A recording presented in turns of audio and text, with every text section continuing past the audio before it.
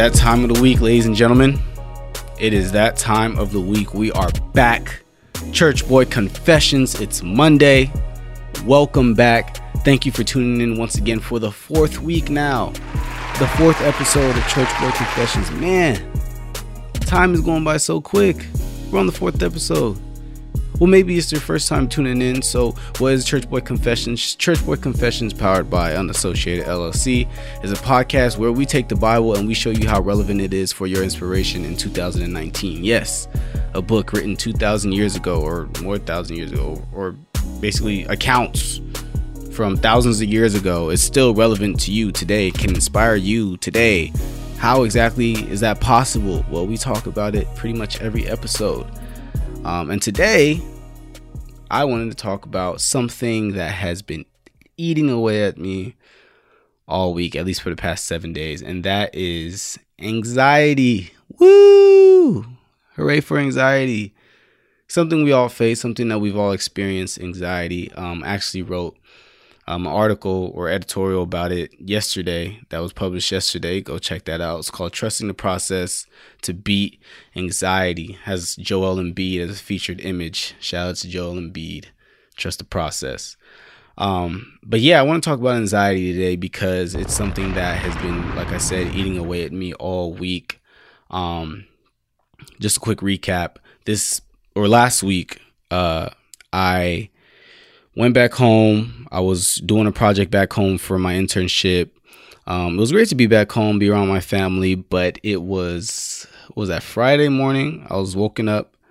No, not Friday morning, Thursday morning. I woke up and my mom asked me a very important question, but a question that I was not trying to hear. And the question was, am I going to grad school when I graduate from college? And I'm be honest, this is a question that I've been trying to put off from answering for a while now. Mainly because, I made it clear in the first episode that I want to do unassociated. Unassociated is what I want to do with my life. This is not just a club or a hobby or whatever thing to me. This is a limited liability company. This is something that I'm investing the rest of my life into until God says enough. Plain and simple. So sometimes I kind of miss the correlation between me getting a master's and possibly having less time to focus on the company and actually having the company succeed. So I kind of been dodging that question. If anything, my plan right now is to just go straight into the workforce and fund unassociated with the money that I make from working. But quite honestly, thinking a year in advance right now is not healthy for me. Why? Because I don't know what's going to happen a year in advance right now. I'm even explaining it right now and I can't even get my words out all the way. I don't know what's going to happen. I don't know what to do. I'm hearing people studying for their MCAT, studying for their GRE, for the LSAT, and I don't know. When you start to see other people do things that look very productive and then you start to think, man, what am I doing? I'm supposed to be doing something productive. All of that's coming. All of that's been coming to me. And not only that, next month being August is supposed to be a huge month for Unassociated. August 26th, we turn 1 year old. The site was launched August 26, 2018. Next month, we turn 1 year old.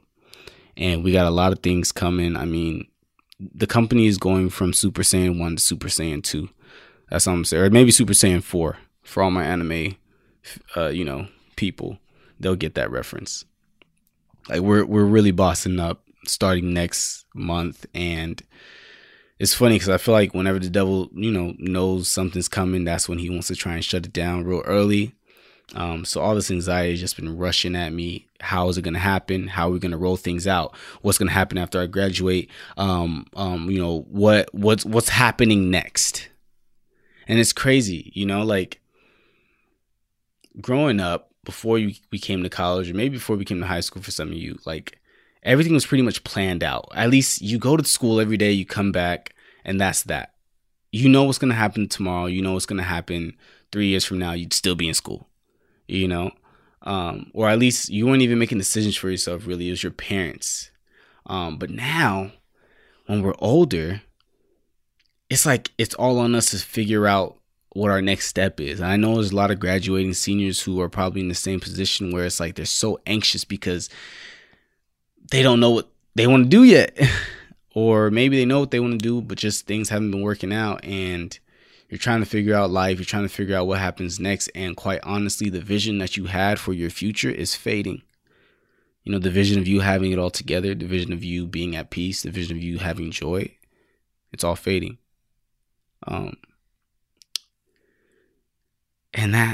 that's a lot. That's a lot. It's a lot of stuff that us young people deal with. This shift from adolescence into adulthood. It's a very uncomfortable place to be in. Anxiety was eating me up. And you know why it was eating me up the most? Is because growing up, I mean, I was like a very good student, 4.0 type, all that, right? And, when you're a 4.0 student, your Nigerian parents don't worry about you. You're good. You're straight. They don't got to worry about you. But it's weird because I kind of get a weird feeling that my parents might be starting to worry about me. And I don't like that. My dad asking me about being an engineer. I'm like, bro, I'm poli-sci. Like, my mom telling me like, oh, like you must go to masters. You must get your masters like your sister. You need to, you need to do the same thing. And it's just like, man, like, I don't know. There was this parody of like this video that somebody posted on Instagram, and it was a whole bunch of like African grandmothers, and they're bragging about their sons, and just saying that, or their grandsons, and like they're just trying to like one up each other. There's a lot of truth to that parody. How like, our parents or our grandparents like to one up their friends whenever they talk about their kids or whatever. And I feel like that's never been a problem for my mom, but it's starting to become a problem for my mom. So like now she's starting to show me like some of her friends' sons and like what they're doing. And like she's not showing me to make me feel bad at all.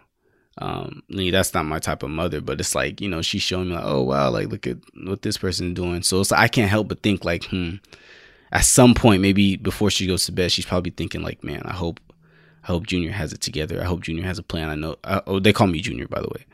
I hope Junior has it together. I hope Junior has a plan. Like, and I can never knock them for that. I can never knock my parents for wanting, they want the best for me. They want me to succeed. They want, how can I be upset with them wanting me to excel? I can't do that.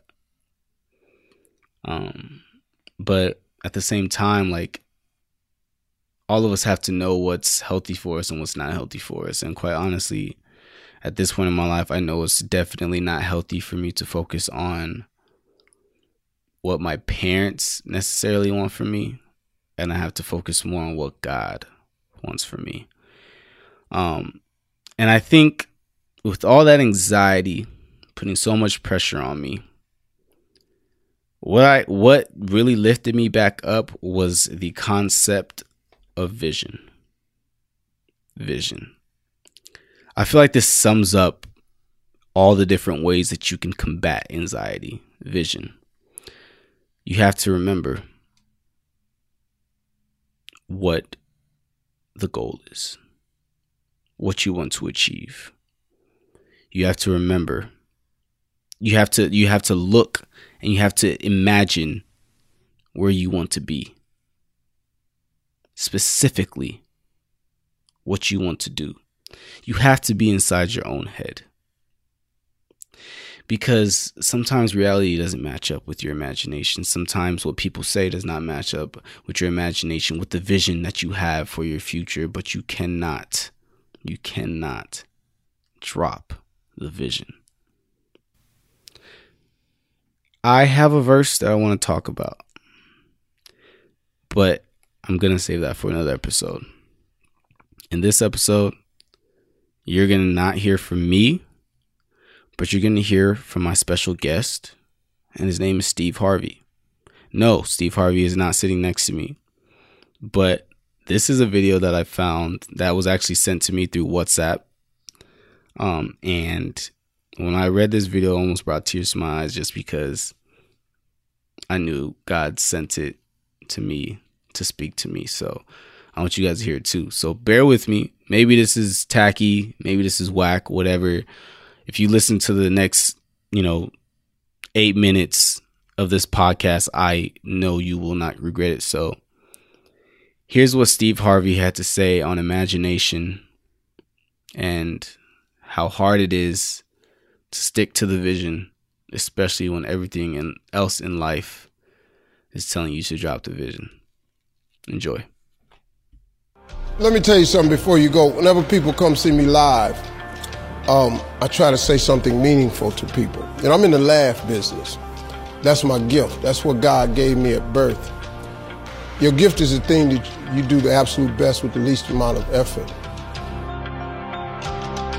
I want to tell you something that can help enrich your life. It's a sure sign from God that he ain't through with you because he wakes you up in the morning. When he's done, you won't wake up no more. But as long as you're waking up, that means he has something for you that he hasn't been able to give to you for whatever the reason. I'm going to help you get to that reason a little bit quicker. I want to tell you something that I learned that changed my life. I was reading a book one time that had a quote in there from Albert Einstein. And Albert Einstein said, "Imagination is everything. It's the preview to life's coming attractions." If you think about that, that's a really, really true statement. Because everything you see in this world came from somebody's imagination. Everything. Somebody was talking on the phone one day, on that wall phone, connected to the cord, and tried to walk, and it didn't go no further. And he wanted to just go outside and get something out the car.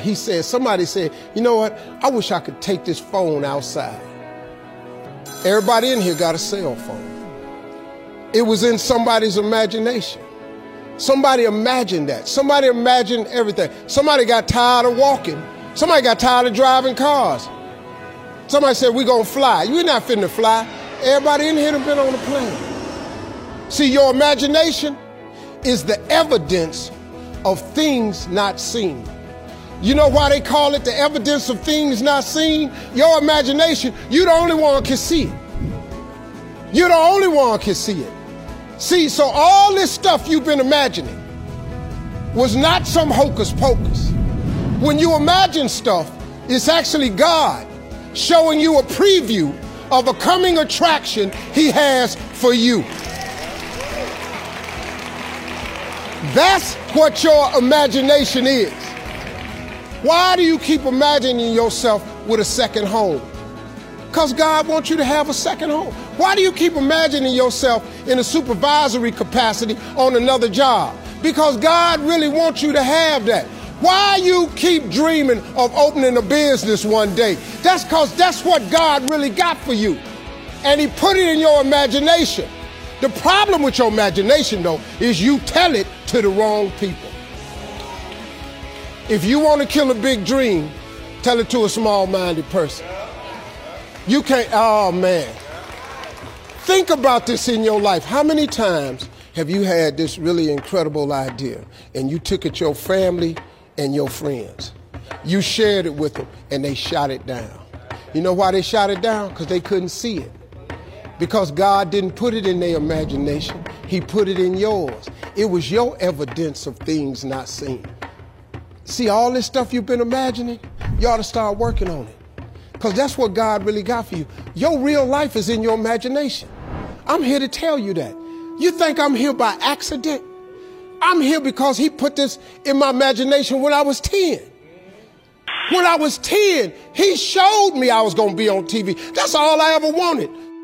The assignment when I was in the 6th grade was everybody write their name on a piece of paper and write what you want to be. You know what I wrote on my paper? I want to be on TV. Now, the problem I had, though, was I used to suffer with a serious stuttering problem.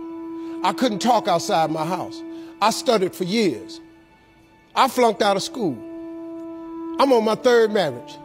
I lost everything I ever owned twice. I've been homeless and lived in a car for 3 years. But at 10, though, I wrote on a piece of paper, I want to be on TV. So the teacher went around the room and read everybody's paper. She had you stand up when she called your name. And the only assignment was your name and what you want to be. Doctor, lawyer, dentist, basketball player, football player. I wrote I want to be on TV. She saved me for last. She said, "Little Stevie, come to the front." Now I'm thinking, I'm going to the front because I got the best answer. Because ain't nobody had put that on their paper. She called me to the front. I'm thinking I'm finna give me a gold star. But I was wrong about that. She called me to the front to humiliate me. First of all, you know I can't talk. I suffered with stuttering stammer so bad, man. I couldn't talk at all. And that lady lit in on me. "Why did you write this on your paper?" Now I'm standing there, I can't talk. Who in this school ever been on TV? Who in your family ever been on TV? Who in this neighborhood ever been on TV? I'm crushing, man. I'm standing there dying. She said, "Look at you standing there. You can't even talk. How they gonna put somebody like you on TV?" So every Christmas, I send her a flat screen TV. Because I don't want her to miss me. I do not want her to miss not now episode of me. Because I wanted her to see what God had done for me. The fact that you couldn't see it, it wasn't for you to see. He put it in my imagination. But after 3 years of homelessness, losing everything I ever owned twice, suffering through flunking out of school, go home and cut your TV on. That little boy with the stuttering problem, he all over that TV. You can't cut your TV on.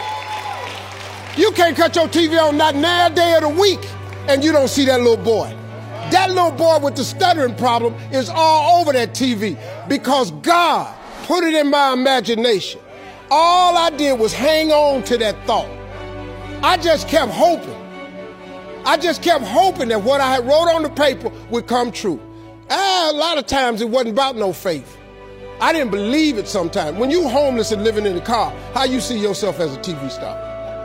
But I just kept hanging on there. Because my mama was a Sunday school teacher. I kept hearing her say, God,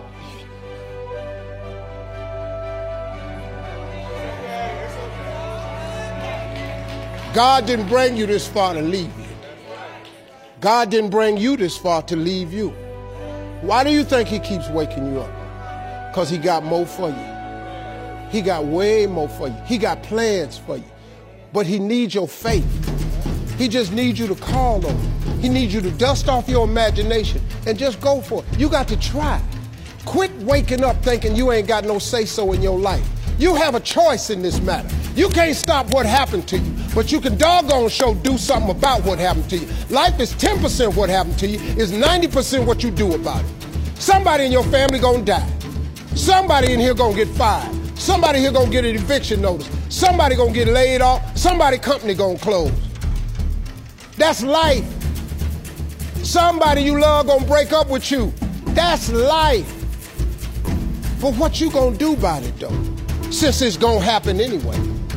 Trust me, go home and ask God to open up your imagination and then pursue it with everything in you and watch what he do for you. Appreciate y'all.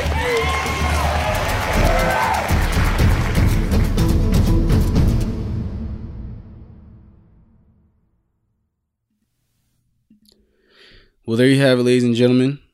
That was Steve Harvey, and I hope that his speech left an impact on you just as much as it did on me, if not more. And with that being said, I want to move into the confessions. It's confession time, where I confess over your life everything good. Confess over your week, that you have a wonderful week. So let's get into that. Father God, I pray over the listener right now, Lord Jesus, and I confess that the listener have a week that is abnormal from the weeks that he or she has been having.